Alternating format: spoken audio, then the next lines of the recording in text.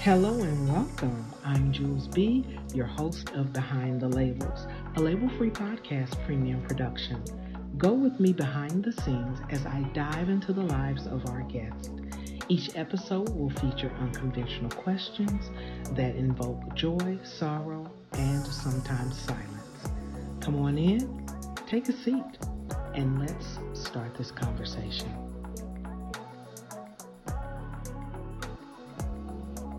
All right, welcome back to Behind the Label, a Label Police podcast production, and I'm ready to have a conversation. So just keep in mind that you do have permission to speak freely. You can say whatever you like, so you and I can have this conversation. So let's get started with a little bit about you. I know that you are a consciousness and recovery coach, and you have an extensive portfolio, and I'm sure you'll talk more about that. But your expertise or your focus is on healing men, not just healing men from just anything, but healing men from porn addiction. And so you talk about your own experiences of battling porn for 16 years. And you also had within that a struggle with drugs. You also had a challenging divorce. And so at this point, you bring your stories, your wisdom, and your experiences to inspire other people to leave that behind so they can be more empowered and live more fulfilled lives as men. Now, I'm sure there's more to you than what I just said, but I wanted to give you the opportunity to add to that. Well, you did a wonderful job of talking about the story, and the story certainly has some weight to it. But the emotional toll of that long of an addiction and really just not even knowing who I am. And if I were to bring you to the deepest pain that any person that is addicted feels, it's that they can't experience love in the way it's meant to be experienced. Not for themselves, for one, not in their relationships. And through that, it creates a massive disconnect to living in reality. I think that the other one of the really difficult things about porn is that you are creating a false reality, one that is so far away from what actually love and connection is, that it creates this huge hole inside of you. And what I like to say is what we avoid in our life creates a void inside of us. Is that with porn, you think, and again, this is just the wrong thinking, you think that this activity is going to fill you up, but the activity alone creates that hole to be larger and larger and larger, and so you crave more and more and more, not realizing how counterproductive it is to the fulfillment that you're searching. Wow. What I like to say is that the true addiction that all of humanity experiences is the never-ending search outside of ourselves for fulfillment. And when that search ends up finding things like porn or drugs or alcohol or social media validation, I mean, the list goes on, it ends up becoming something that is so detrimental to our soul. Yeah.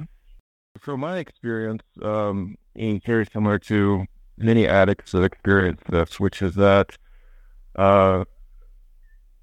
especially when it comes to porn. So, I was 14. When I was 14, it was the year 2000. And in the year 2000, we moved from dial-up AOL internet to high-speed broadband internet. And I'm just a 14-year-old boy from a upper middle-class white American family. So, I mean, we had like all of the, new computers and new everything else. And, I was privileged enough to have access to that. But with that, I was also 14 and curious.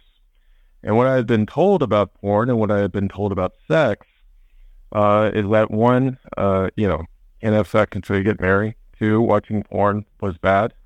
Right. No really other explanation except for it was a sin. And even more so, masturbating or anything that had to do with the human body and sexuality was essentially shamed. So what happens when you tell a child that they can't do something without explanation? Why, right? It creates the curiosity, right? And this is just a reflection of what happens when our free will is infringed upon. So our free will is our God-given right to choose. So if you tell somebody that they can't do that, as we've noticed actually with this massive awakening of coronavirus, in 2020 when we all went into lockdown, it created a massive awakening of questioning the government, questioning reality, questioning all different things. So that's what happened in a very minute way when it came to tell me not to do something or not to watch porn. So that is what drove me to watch it. And just through my innocence and my curiosity and also being a horny 14-year-old boy, this is what I found. I would have never have known that it would turn into a 16-year addiction. And what happened over that time is that I started to become more and more disconnected from people. I started to have a false view, especially when it came to women, of who women were, but I didn't even really know who women were. Women were a what to me. Wow. Right? It wasn't something that I experienced. What's the worst thing that you thought about women? So interestingly enough, it's not something that's conscious. It's really, so when you think about being hypnotized, right? So when we watch television, we're actually being hypnotized. You put yourself into a relaxed state and you start taking in the information, but it goes into your subconscious mind. So you don't really know that it's influencing you. So that's definitely what happens with porn. I must have watched porn tens of thousands of times over this 30 years. So I am influencing and programming my subconscious mind. Mind isn't conscious. So it was very difficult to find that while I was in the middle of the addiction. But what I can tell you, coming out of it at this point, it had me look at women as objects. Mm-hmm. And interestingly enough, that these objects that I would see in person were not actually arousing me sexually. And what was arousing me sexually was watching porn. And this is the difference between what happens when we watch porn is that we actually activate a different part in our brain, which is the part of thought. And the really hard part for myself is I started mapping my sexual attraction to a image or a thought of a woman rather than experiencing sex through the body with a woman. So I experienced porn-induced erectile dysfunction in my early 20s. In my early 20s during what should be the height of my... Right, your sexual awareness. You should be sticking and running. I'm sorry to say that. I shouldn't say it like that. Please forgive me. You're running. Freddie said sticking and running and jabbing and quaking. Oh, yeah. You are more forgiving. I'm sorry. Praying like that, but I'm just saying that, that's when you're young and dumb, so to speak, and you're not even thinking about where it's going. As long as it's a hole, I'm there. And so I definitely, understand that when you are mesmerized by something, it can go ahead and totally change your life. But how did this, it affected your view of women, right? Yeah. So here's a crazy question though for you. You're recovered, right? Yes. Do you think porn is bad though? Because I ask that because there are people who have recovered from addiction that have told me they still don't think that porn is bad. They think that their addiction was bad. Yeah, so I don't think anything inherently is good or bad. Ultimately, it's on the responsibility of the user, right? So I can look at the porn industry, and this is how I really came to the most clarity about the porn industry, is that I realized if I take radical responsibility, meaning if I were to take responsibility for creating the porn industry, what pops up for me? What are the emotions? What are the feelings that pop up for me that can guide me to the truth of this experience that I'm having? So we all have our free will to choose and create whatever we want to create. We also have our free will to choose what it is that we attach ourselves to, right? Yeah. And when we look at like where it's at, I don't think it's inherently good or bad. Matter of fact, I know a lot of people that, because I talk about this openly, that I talk about, watching porn. And although it's because of my experience, sometimes it's hard to believe them that it's not affecting them. The ways that it affects me or affected me did not affect them in the same way, right? So that just goes back to what meaning in your mind do you make of your experience, right? What interpretation are you making of your experience, which ultimately creates the pathway, the neural pathway of thought that you continue to experience because it's what you're thinking, right? Right. I mean, and I definitely understand that. And I was just thinking about the fact that your parents told you, for instance, you don't watch porn, you don't do this, and you don't do that. Then you started doing it, right? And then you became an adult and you were still doing it, right? Yeah. But it was still a secret. It was still a secret. Yes. Right. And at what point, as an adult, why does it have to be a secret? Well, it's the deep shame. I mean, if we take a higher perspective and looking at why the porn industry exists, and this could just be one cause. As a society, we have shamed sexual expression and sex. So the society is influenced by the right and wrong of religious belief systems. This is one of the influences, right? But we've taken that, we've said, okay, shame over sex tells me that if I have sex before marriage, it's a sin. If I masturbate or explore my body, it's a sin, right? That's coming from the religious aspect of it. But if we look at it from a societal aspect, especially in America, that is what religion has influenced our laws. So as a society, we repress sexual energy. When you repress sexual energy as a collective, it has to overexpress somewhere. And the porn industry is the overexpression of repressed sexual energy. And because it's overexpressed, we find really depraved genres that are inside of the porn industry.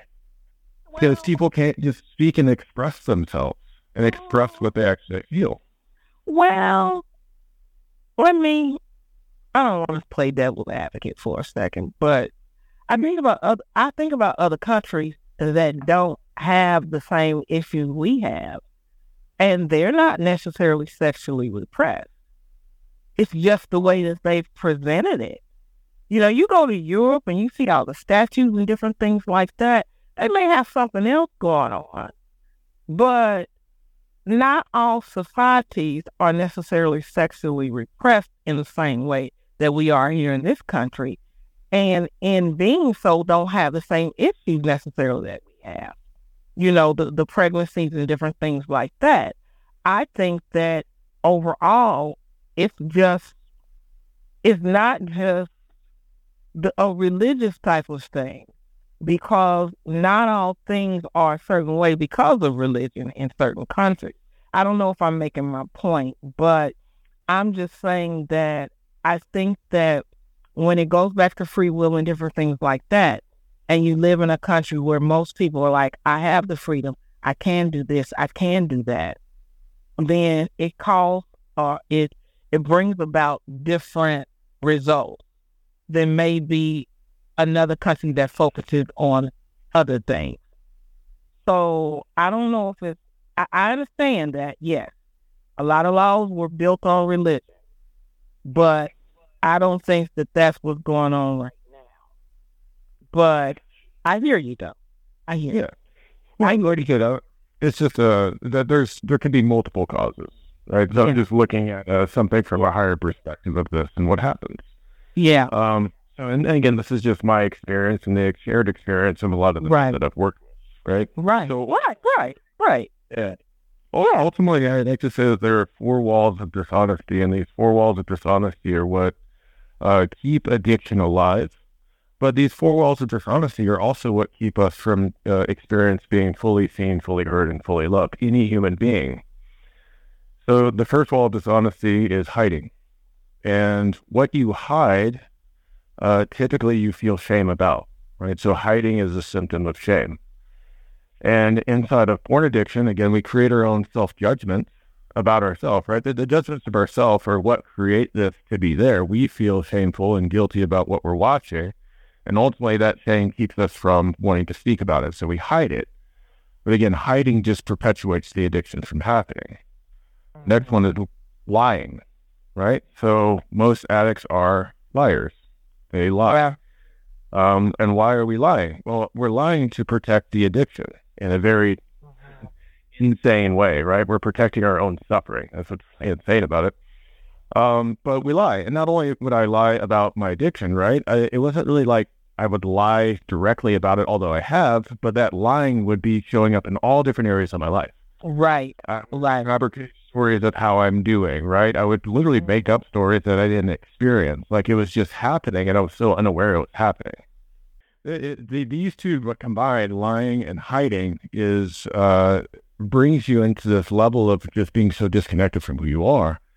Then you have denying, right? So denial is another way that the addiction stays alive, but ultimately whatever you deny empowers it to have more of a hold on you.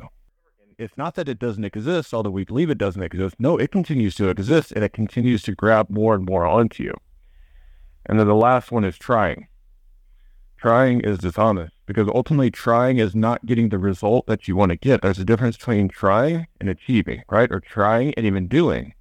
And we will, I'm trying over and over again, but that's not true, right? Because ultimately you're not getting the result that you want to get. It's just a cop-out that makes you feel temporarily better, but ultimately long-term you suffer because, again, you're not getting that result. So anybody that does inner work, if they just use these four grounding things of hiding, lying, denying, and trying, and you look at that inside of yourself, you can find exactly where you have created the walls around you that aren't actually who you are. And there's no place that happens in the most intensity that I know about than somebody suffering with addiction. Yeah. So after saying all of that, what would you say when you think about everything that you've experienced? What would you say has been the most expensive lesson you've had to learn? That might sound crazy, but when you think about it, what was the most expensive for you? Well, the biggest lesson where I sit now is that being able to understand that what you once regret, when you do the inner work, you can be grateful for. But if I were to say, again, that's just looking at all these different experiences that I've had that in the moment, I mean, at one point, if I tell you one experience, one time, the way I came out about my addiction is it was forced out by my wife. And what I mean by that is that we were in my truck and she sat there and she said, can I see your phone? I'm like, sure, but reluctantly giving it to her, right? So I give her my phone and she pulls up my phone and she goes to my in-private browsing. And during the time, the in-private browsing still saves searches. And she goes there, she hits search and she brings it down. And she says, what's this? And of course, my most recent search is from porn. And I said, I don't know. That wasn't me. And she said, this is your phone. Who else could it be? And I said, I don't know. Somebody hacked my phone. It wasn't me. Now, while I'm saying this, there's another voice inside of me that's really, really loud and saying, tell her the truth. Tell her the truth. Then she asked me the third time, she actually said, look, if you don't tell me the truth right now, I'm going to leave you. And third time I said, it wasn't me. So the reason why I share that story for you is that at the time, literally when we got done and I'm driving home, like I wanted to go to the local Dick's Sporting Goods and grab a gun and kill myself. Or drive my truck into a tree. Like my life was over at that point. I mean, I had so many thoughts and attachments to what my life was going to be with her and what we were doing that I wanted to kill myself. And now I sit here 7 years removed from that. And I'm so grateful for that experience because to know what it's like to not want to be here anymore in that intensity swung to where I am now, which I'm so grateful to be alive. I'm grateful that you're alive too. To be able to have this story and to be able to serve other men. So that's what I mean is turning regret into gratitude, the emotional alchemy of being able to see an experience for what it is when you acquire the wisdom and knowledge and experiences afterwards to be able to understand the divine design that God has planned for us. Yeah. So what's good enough for you now? Well, I don't want to pick apart the question to me say what's good enough. Experiencing life in the present moment, and it's more than good enough. It's the most beautiful thing that I get to do every single day, to know that I'm here with a purpose that I truly feel called to from God. And inside of that, being able to serve the men that I serve every single day. And without the care or worry, not care, but worry, without the worry that it's not going to work. Yeah. Like millions upon millions of men are suffering from porn use, whether it's an addiction or whether it is affecting their relationships, their business, all parts of their life, right? It's just like it's happening. And we need to wake up as a collective to realize that, like, if we really want men to be able to be and I'm going to use the word strong, and what I mean strong by this is to be open, vulnerable, and transparent about who they are so that they can lead from a space of courage. And in the side of our society, we need men to show up that way. Now, to me, it's not gender bias, because you need women to show up that way too, but Right. this has really been an attack on men, right? And really being balanced in our masculinity. And where we are right now as a society, if we don't stand for something, if we don't stand for this part of it, I mean, the movie The Sound of Freedom coming out, when you look at that, the porn industry is the number 3 channel for trafficking, right? Out of the different channels that they have. Right? So it's this huge thing, and we have to start bringing people to the awareness, and there's just too many men that are hiding in shame and not bringing this forward, so it's not being able to be healed. So, like, that's what I mean by, like, I am so incredibly grateful to be here and to be able to talk about it and to be able to bring awareness to this massive issue that's happening that no one's really talking about it, because it's how the world heals and how humanity heals together. That's true. So here's my last question. If you could relive one day in your life, but you could not change it, just experience it again, what day would that be for you, Zach? Wow. That's a great question. Thank you. I was sitting on in Zilker Park. So I live in Austin, Texas. So Zilker Park is a local park that's near Austin. And I was sitting by myself, and I was looking out at the city. It's this beautiful scape where you get to just see the city. And as I was looking out, I was thinking about